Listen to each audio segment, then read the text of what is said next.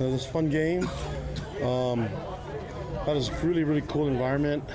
Just really, it was loud and it was a lot of fun. So just a lot of credit to Utah State and their fans being loud tonight and showing up and supporting their team. Just like to thank all the fans that showed up for us, and glad that we were able to grind out the win. It wasn't easy. Utah State, give them a lot of credit. They made things really difficult for us to get this win. But I'm just proud of our players and proud of the way they made enough plays to win the game, and just really happy with our players, but really happy with our coaches, the adjustments they made and things that they did with the play calls on offense, defense, and special teams. Really happy. What can you say about Tyler's running tonight? Career high in 208 yards. Yeah, he got really tired. He couldn't finish the game. He was so tired, but just really happy. And if you ask him, he'll give a lot of credit to the line and everyone blocking downfield. But did a great job protecting the ball. Making sure that they had good ball security. I have to watch the film to see if it was perfect, but other than that, I was really happy with the way he ran the ball and the way the offensive line blocked for him. What's the diagnosis on Baylor? I don't know yet. I wish I knew, but I talked to him after the game.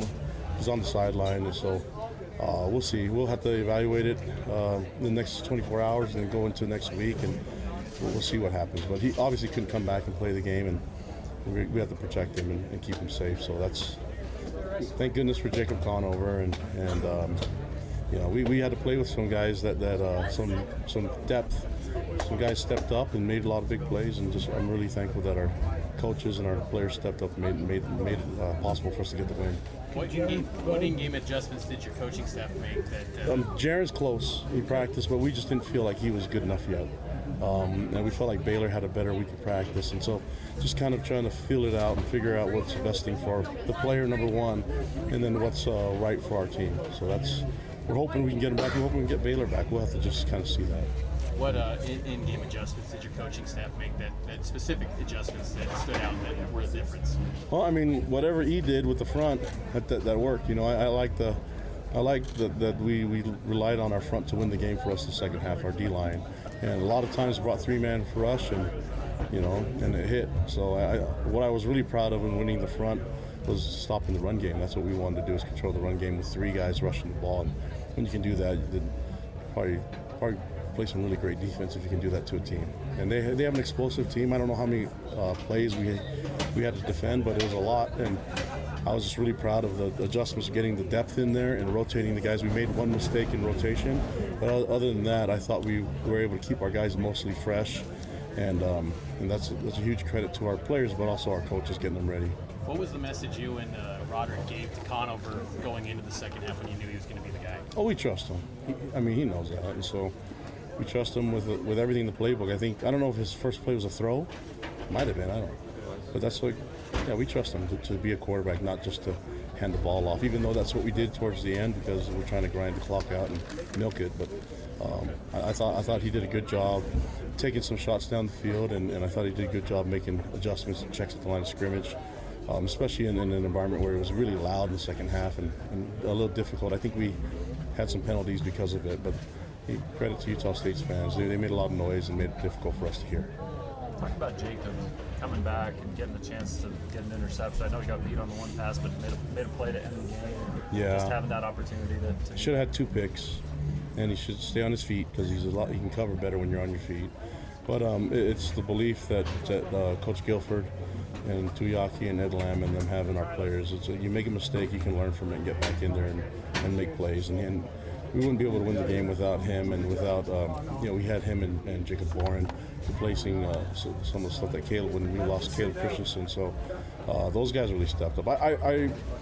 The 11 guys on the field were great, but it was the other 11 that really stepped up and made some plays for us too. What do you have to say about the amount of third down conversions Utah State was able to pull off? Yeah, credit for them, but I was getting frustrated and getting angry, and I think they had a 19-play drive, and I'm like, golly, they made plays. They went for it on 4th down, even on their side of the ball and on their side of the field, and so it was just credit to Blake and the rest of the staff. Those guys were aggressive and wanted to make plays, and they weren't afraid to go for it on 4th down, and we were close. I liked the coverage, other than I didn't see a lot of broken coverage. I saw a guy slip and they made a play, but They have a really explosive offense, and I thought our guys hung in there, and we used all our corners to cover. And I thought we played a lot of man coverage today, so hopefully I think we used all 6 corners, so that was good. How was the experience being basically pressed up against a student section right on the sideline? Was it difficult to communicate at all? Or? Yeah, because they're noisy. They did a good job, and it was a lot of fun, though. I told our players to embrace it. And, towards the end, I was clapping them up because I wanted to give them a lot of credit for what they did, and hope they can keep supporting their team because that is a huge advantage for them here. And it was just a lot of fun. I told our players to have a good time with it all. So it was different. They were really, really on top of you there. Last question. How big was it to get off to the hot start, though, in an environment like that when, that kind of at least settled them down a little bit because you guys were in the lead the whole game?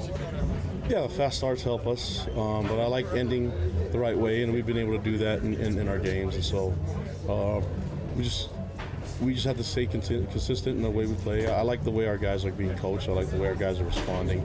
We've had to use quite a bit of depth in the last 5 games, and so let's heal up and take an extra day to get better, and an extra day to prep and get ready for Boise because they'll be ready to come into our house and play a ranked team.